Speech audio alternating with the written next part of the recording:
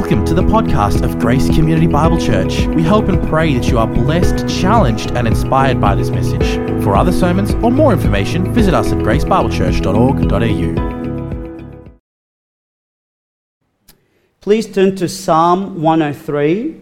Psalm 103. We'll be going through the first 5 verses using NASB.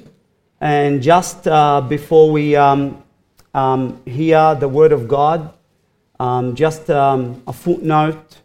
There will be the word Lord mentioned twice in this passage in the first 2 verses. And I'm sure many of you are aware, because this is such a theologically sound church, that when you see the word Lord in capital, you know what it means, don't you? It means it's actually the word Yahweh. And I do want to use the word, the actual name of God, Yahweh, where I see the word Lord. Use it interchangeably. But from my church, I always love to use that word when I'm reading the Psalms. So let's read Psalm 103, the first 5 verses. Bless Yahweh, O my soul, and all that is within me, bless His holy name. Bless Yahweh, O my soul, and forget none of His benefits, who pardons all your iniquities, who heals all your diseases, who redeems your life from the pit, who crowns you with loving kindness and compassion, who satisfies your years with good things so that your youth is renewed like the eagle. Psalm 103. Here we come to the Mount Everest of all psalms of praises. This psalm towers over all psalms in the songs of adoration. If all the psalms put together was a forest, a spiritual forest in the world of the inspired scripture, this psalm here would be a tree loaded with juicy and delicious fruits of God's graciousness that is healthy to our souls. The sunshine of God's goodness is radiating brightest in this psalm. The blue sky of God's loving kindness and compassion covers and hovers over the entirety of this psalm. There are certain things that we want to consider before we actually dig deep into it. That in this psalm, what we find is that there is no petition, no request or supplication, just pure worship. Pure worship. There is no mention of threat of an enemy. There is no betrayal of a friend. Some psalms were written with the ink of suffering, with the pen of anguish, as the author would pour out his heart before God. But this psalm, there is no sorrow, no sadness, no grief. Only sheer gratitude to the God of heaven.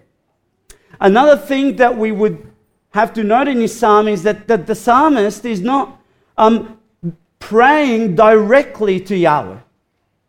He's not doing that. You'll find that in Psalm 104, but not Psalm 103. In this psalm, he's singing praises to his soul about Yahweh. Praising Yahweh from the start till the end of this psalm. He's praising Yahweh for His benefits, His deeds, His character, and he kind of wants us to throw behind us our issues and trials in life, and he wants to launch us way above our pain. It says, though, as it were, he wants to put us into a cannon and wants us to launch us all the way to the throne of grace, so that we would meditate in nothing else but God alone. We find ourselves in the presence of the one who is worthy of all adoration. That His greatness is so expansive, loving kindness and His compassion are so deep, so vast, so much that David is calling upon his soul to bless the Lord.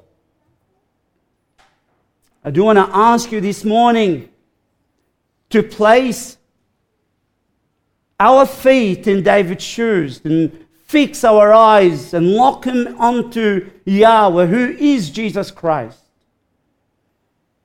We'll be lost in a world of gratitude and amazement for God and what He's done for us, so that we too would bless the Lord, bless Yahweh, like David did. The outline for today, just 2 points. We want to look into the blessing, Yahweh's blessing, well, us blessing Yahweh. And the second point is the benefits of Yahweh. First, we look at the blessing. And we read in verse 1, that first statement, the first phrase, bless Yahweh, O my soul. And David here again is talking to his soul. He's stirring his innermost being, and he's urging himself to magnify God.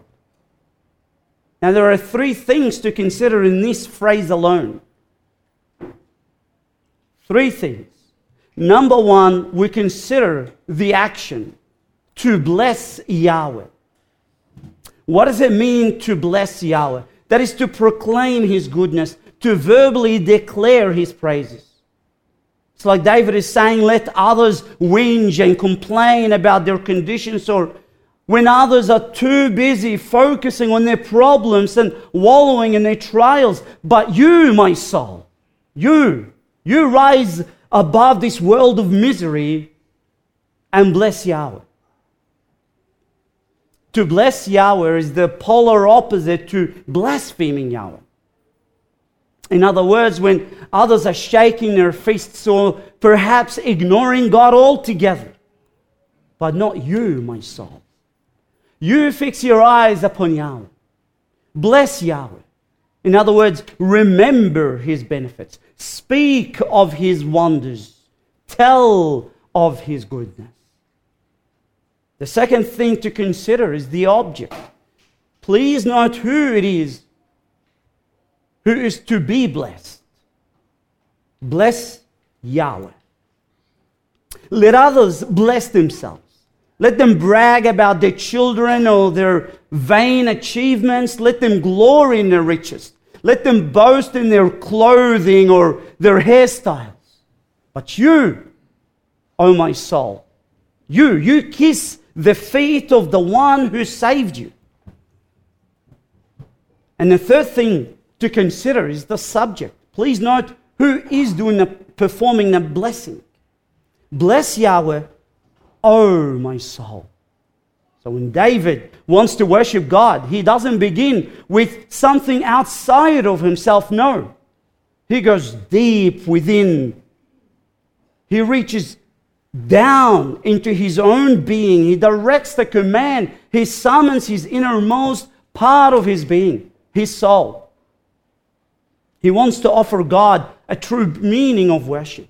So he begins with the most valuable, the most precious part of his being. He begins to worship God not externally, but internally. Brothers and sisters, if we want to play the role of a hypocrite while blessing the Lord, what do? Let us rely on drum beats or loud music to get excited about worship. Let us first and foremost arouse our external feelings to bless the Lord with our tongues while our souls are preoccupied and consumed by the mundane things of this world. And then we would congratulate ourselves winning Oscar award for the most phony worshippers, right? But not so with David. David got it right. David knows that God delights in genuine worshippers. He seeks those who worship Him in spirit and in truth. So what does he do? He begins by calling upon his soul to bless Yahweh. And not only does he do that, that's just only the beginning, but then he continues further. God is worthy of all of our adoration. He's the best, He's the greatest, He's the dearest to our souls. So what does David say? He says, and all that is within me, bless His holy name. What is David doing here? David is opening up an invitation. He's ushering in all of his inner faculties to join his celebration. He's saying, oh, my thoughts, my strength, my will, all of my memory, my consciousness, I call upon every fabric of my being to chuck a party, to kill a fatted calf, and to have that feast of blessing. My gracious God. Again, we'll look at, he says, and all that is within me. What is within David that he's calling upon? Heart? Well, let this heart love God. Affection? And let it long to be with God. Mind? Let my mind be consumed with God. Such that there is nothing left in David that is not given to, and we'll continue on and says, to bless His holy name. What does it mean to bless His holy name? Well, that name, in the entire psalm, the one name that is given to God is the name Yahweh. And that's not so much a descriptive name, it is His name. It is I am who I am. And this name is not just a word to be just pronounced or spoken. It points to His attributes. It points to His nature. That's the word name, the name of God, Yahweh. And then when we add as a prefix the word holy to it, holy name, that is as to say His sum and perfection of His attributes, holy. I've done an extensive study with my church to what it means that God is holy, and the one best conclusion that came out of this is that the unique, unspeakable beauty of God in Himself, in His character, holy name. Something so adorable about God that is so unique. And what attributes of God does David have in mind when he penned down these words? Well, we examine the psalm and we find in verse 8, he attributes to God compassionate and gracious, slow to anger, abounding in loving kindness. Verse 13, just as a father has compassion on his children, so Yahweh has compassion on those who fear Him. Verse 17, but the loving kindness of Yahweh is from everlasting to everlasting. Again, His righteousness to His children's children. Verse 19, His sovereignty rules over all. And David here is blown away. He's awestruck by who God is and how God deals with him. And so he's adamant to praise Yahweh. So what does he do? He repeats the same thing again. And in verse 2, and he says, bless Yahweh, O my soul. Bless Yahweh, O my soul. He repeats it. Why?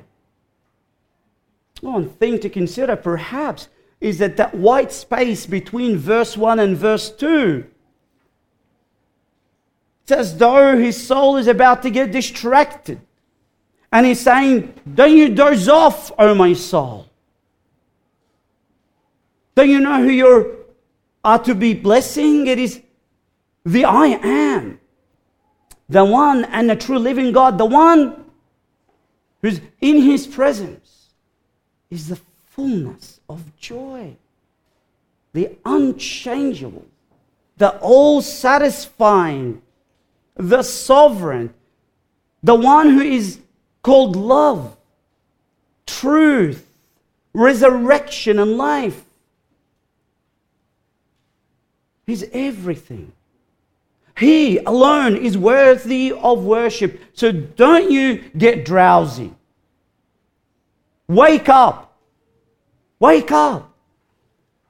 David tells his soul. I'm not telling you. But wake up, right? It's good. It's good to wake up as you hear the word of God preached. And bless the Lord. Sing His praises to the world. Shout as loud as you can. Declare how good God is to you. That's the first point, the blessing. Now why? Why should we bless the Lord? Why? The benefits. And so David says, and forget none of His benefits. This is beautiful. Is it not? Forget none of His benefits. Don't you dare blank out His blessings. Don't you ever forget any of His benefits. Commit them all into your memory bank. Brothers, isn't this our biggest problem? Some call it spiritual amnesia. You know what it is? When we have this memory loss of God's benefits for us, and they become out of sight, and what becomes out of sight becomes out of mind, and what is out of mind becomes out of affection. And what happens when our affections are emptied of God and His goodness and our gratitude to Him? You know what happens, right? We get filled with selfishness, desire to control people and situations. Pride kicks in, all manner of troublesome wickedness. And then we end up in a bad place, right? Forget none of His benefits, David says. Now, what are the benefits that David has in mind? Well, he gives us here a list of the best of God's benefits to His people. In fact, these 5 benefits, they sum up the result of the atonement, what Christ has actually accomplished for us. It's perhaps you could say the closest thing to the gospel 1,000 years before Christ came. He describes the gospel for us. So, in other words, He's instructing the soul to forget none of God's benefits, or another way of saying, preach the gospel to yourself. If you want to preach the gospel, if you want to bless the Lord and magnify His name so that your wife would be edified or so that your children will be saved, what David is basically doing here is says it begins here. It begins by preaching the gospel to your soul before you preach it to others. What are God's benefits? Why should we summon every fabric of our being to bless Yahweh? What is it that is energizing this pure and sacred worship? Let's take them one at a time, shall we? The first in the list. The first of God's benefits in verse 3, it says, who pardons all your iniquities. Forgiveness of sins is the first in the list. If God has an ocean of blessings that are ready to burst out and drown you in, pardoning of your iniquities is the opening of the floodgate. Iniquities. Please note, there is a slight difference between the word iniquity and sin in that iniquities are not just sin, it carries with it the guilt that we have accrued because of sin, the shame and the grief. This is part of what we are to remember. We who were once children of the devil, children of wrath, without hope, without God. The poison of sin was in our souls and was running through our veins. And when our hands were stained with sin and we were guilty as charged, we were the most wanted criminals in the supreme court of heaven. The heavenly cops were after us. And He took the very blood of the Son of God. He chose to be sin for us. Isaiah 53 verse 4 says, surely our griefs He Himself bore, and our sorrows He carried. This is our iniquities. Christ, determined to spill His blood, faced the wrath of God for us that we rightly deserve. Why? To pardon our iniquities. Brothers, what joy should fill our hearts to know that today we are accepted in the Beloved, that our sins are now put away, that we stand right before a holy God as though that we've never been guilty. Now, please, let's dig deeper. Which iniquities does it say that He pardons? He pardons what? Some of your iniquities. Many. No. Most. No. He pardons all your iniquities. Not only those that are past. Brothers, when God forgives, He forgives us with all of His power. He cancels our debt according to the might of Jesus Christ. How many sins did Christ bear upon Himself? That is exactly how many sins God pardons us of. And it's as though that David here is saying to his soul, oh my soul, don't you ever forget this. Engrave this into your brain. Tattoo it in your forehead. Though your iniquities were far more than can be numbered, and each one of them is an unbearable burden, and you, soul, was crushed beneath the weight of them all. Oh, how merciful. How forgiving. God pardons all your iniquity. The visible and the invisible, the shameful ones and the ones you were flaunting around, all of them, the ones that were hidden and tucked away in your closet that nobody knows about, all of them. Christ gets beneath your dreadful burden, and like an all-time champion, He bench presses the entirety of your sin, and He sets you free. Bless the Lord, O my soul. Romans 8 verse 1. There is now no condemnation for those who are in Christ Jesus. Verse 33 says, who will bring a charge against God's elect? God is the one who justifies. Oh, bless His holy name. The second in the list, and only gets better, who heals all your diseases. Now, just a way of just a side note again, it says here, who heals all your diseases. He's not talking here about the diseases of the body. He's not directing the conversation to the body. In other words, He's not saying to the body, bless the Lord, O my body. He's talking to the soul. He's directing the conversation to his inner being, his inner soul. It's the diseases of the soul. One day, Lord willing, God will free us from the diseases of the body, and we're looking forward to that. But here He's talking about the diseases of the soul. And He's saying, oh my soul, don't you ever forget who it is who heals all your diseases. Consider the multitudes of your diseases that your iniquities inflicted upon you. What are those diseases? There's a disease of blindness. Or how sin blinded your eyes and you were groping in that path of darkness. On one side you fall into a ditch of lust, and you come up and you jump and you fall into the other side. You trample over, falling upon a manure of pride. Or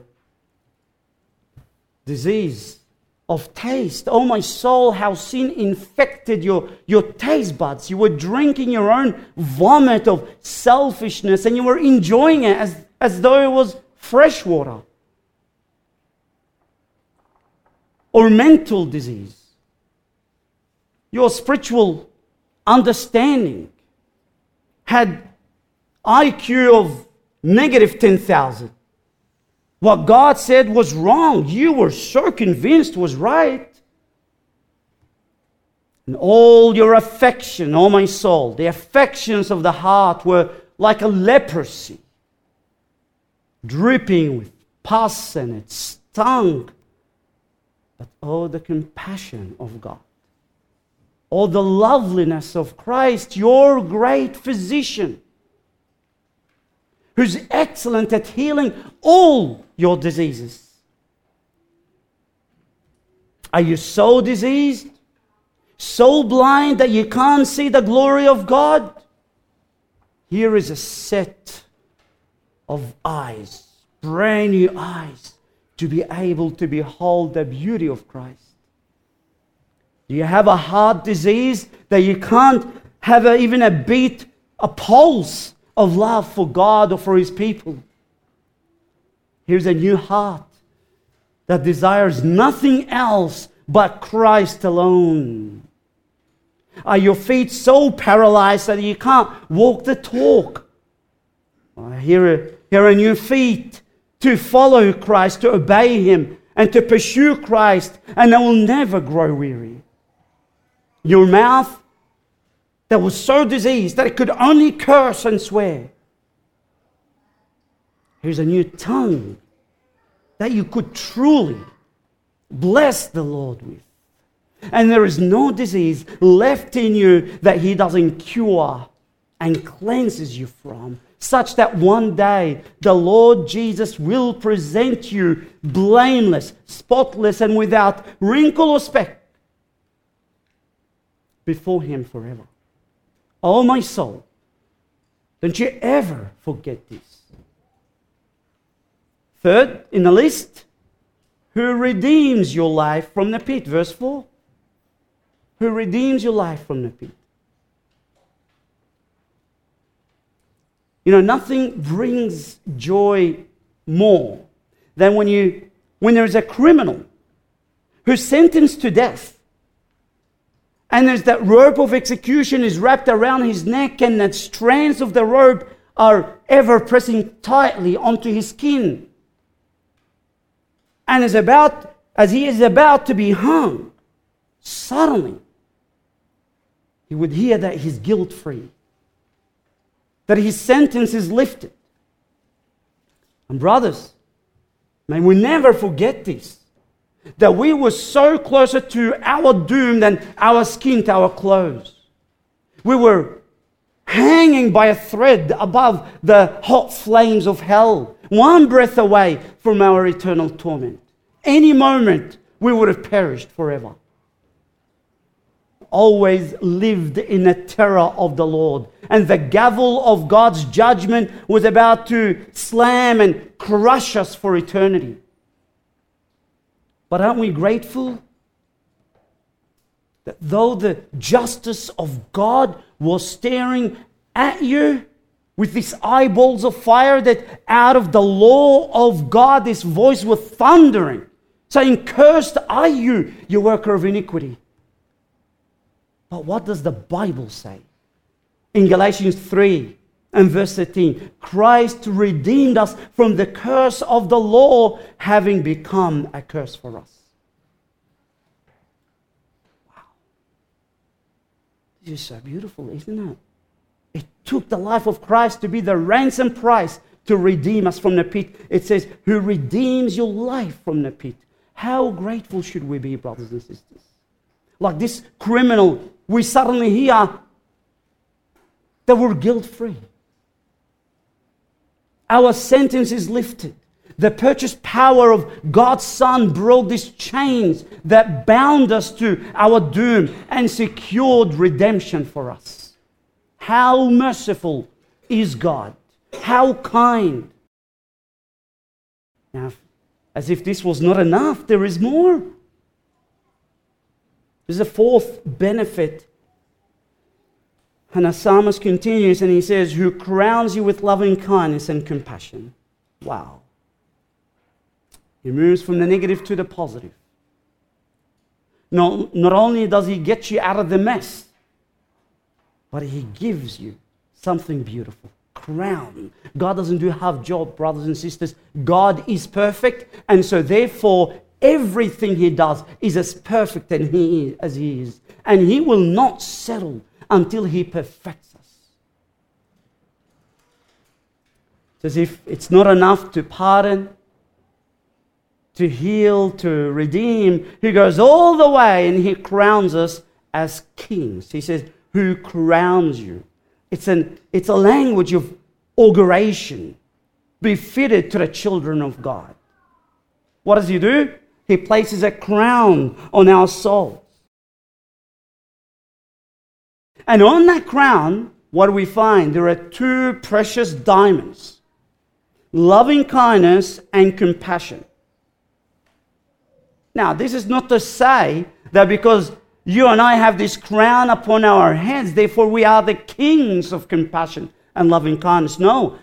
When God wears this king, it means that he's the source of these lovely characters. All love and compassion flow out of God. But when we wear this, it's as if God is saying, you and only you, brothers and sisters, are the object of my loving kindness and compassion. Now, what do they mean? Let's just very quickly have a look what they mean. First, loving kindness. Well, in verse 11, it says, for as high as the heavens are above the earth, so great is his loving kindness toward those who fear him. And only toward those who fear him, the elect. It means that God will always be faithful to his people. Even if they were unfaithful, he will remain faithful. He will never deny himself. Verse 17 mentions the word loving kindness again, but notice what it says here. But the loving kindness of Yahweh is from everlasting to everlasting. It was his loving kindness that motivated him to pardon and to heal and to redeem the elect, no matter the price he would pay. And it is the same loving kindness that will motivate God to continue to protect them, preserve them, and glorify them from everlasting to everlasting. Second, his compassion. This word compassion is the seat of affections, the center of feelings. His loving kindness is constant. It's always activated, but his infinite compassion, yes, it is always there because God is unchangeable, but it's engaged when his children are hurt or broken. Compassion means that God moves with pity. Once he knows that you are down, he longs to meet your suffering with his tender mercy. Do you have pain? Are you grieved? Is there any kind of anguish in you? Let's read verse 13, what it says. It says, just as a father has compassion on his children, so Yahweh has compassion on those who fear him. O my soul, forget not Yahweh's benefits. Save this benefit into your mental hard drive. Verse 5. Who satisfies your years with good things. God here promises to satisfy you with good stuff. Good things. What are the things that God gives us to be satisfied by? Well, let me tell you that it is not more so much so as things, that is as a person. It's been personified by Jesus Christ. In John 6, verse 35, Jesus himself says, I am the bread of life. He who comes to me will not hunger, and he who believes in me will never thirst.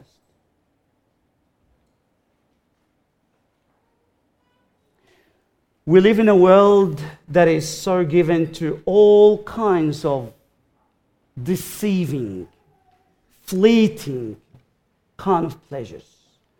Pleasures that have no roots, and so they would die very shortly. And many people are trying to find satisfaction in a world full of pain, a cursed world, chasing after a mirage after another mirage, looking for something to quench their thirst of their souls, only to come out realizing that they have dry tongues,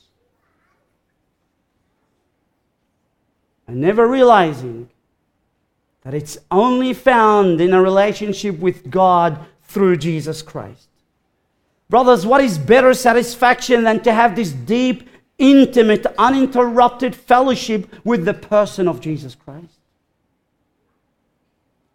who satisfies your years with good things? Jesus is the all-satisfying Savior. Oh, would to God that we would commit this truth into our hearts, into our minds.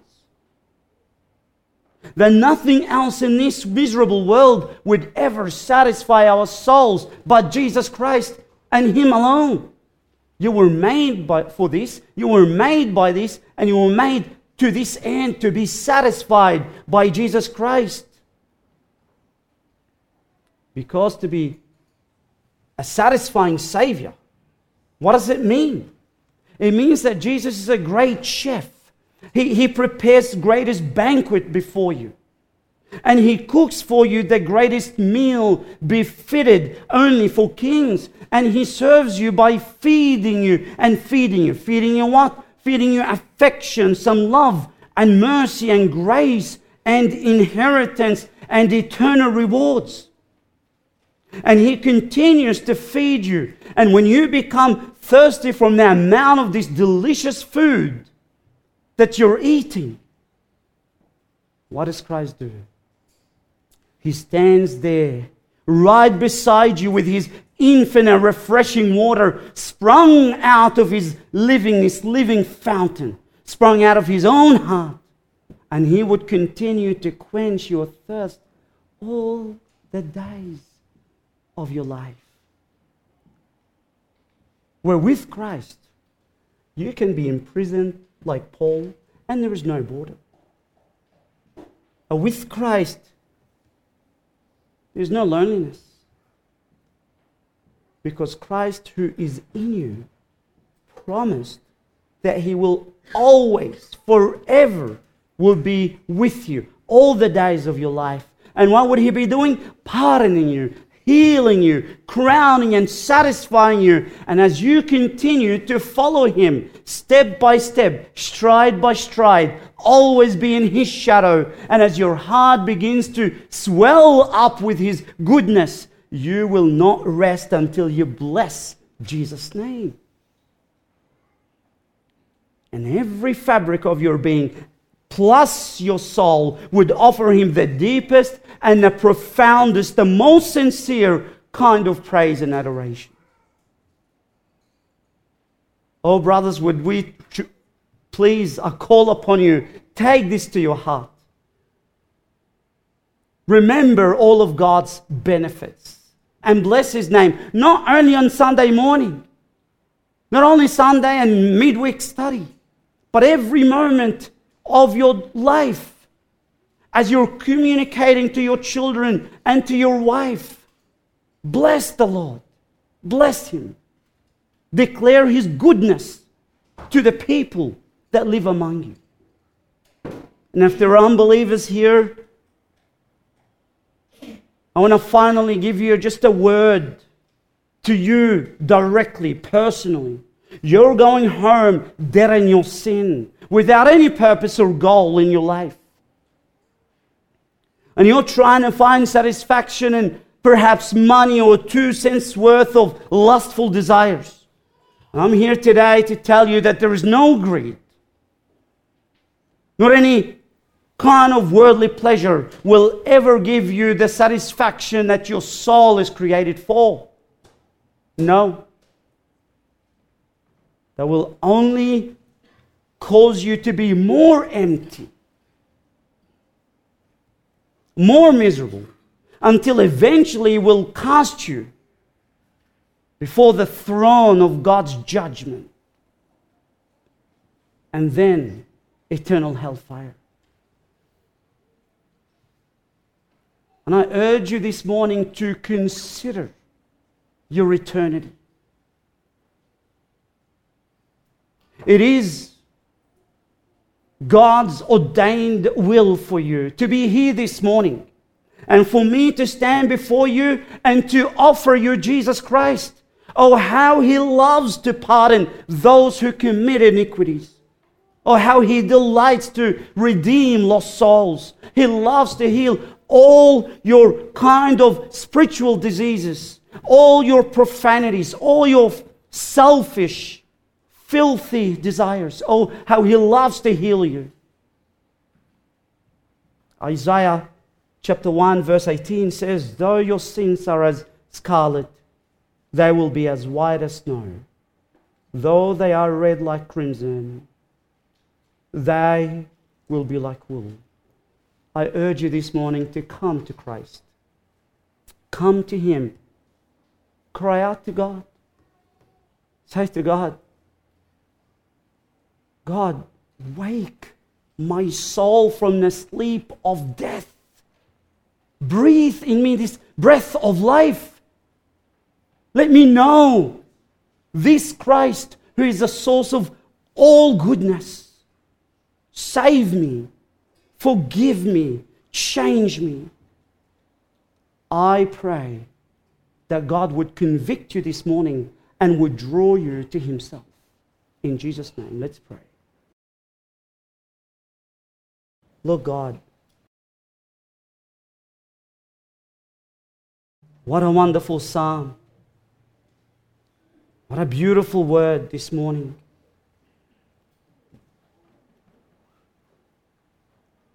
To put in the hearts of your people this wonderful truth, and a reminder, constant reminder of this truth, that you forgive us, that you're the one who would heal us, redeem us, crown us, and satisfy us for the rest of our lives.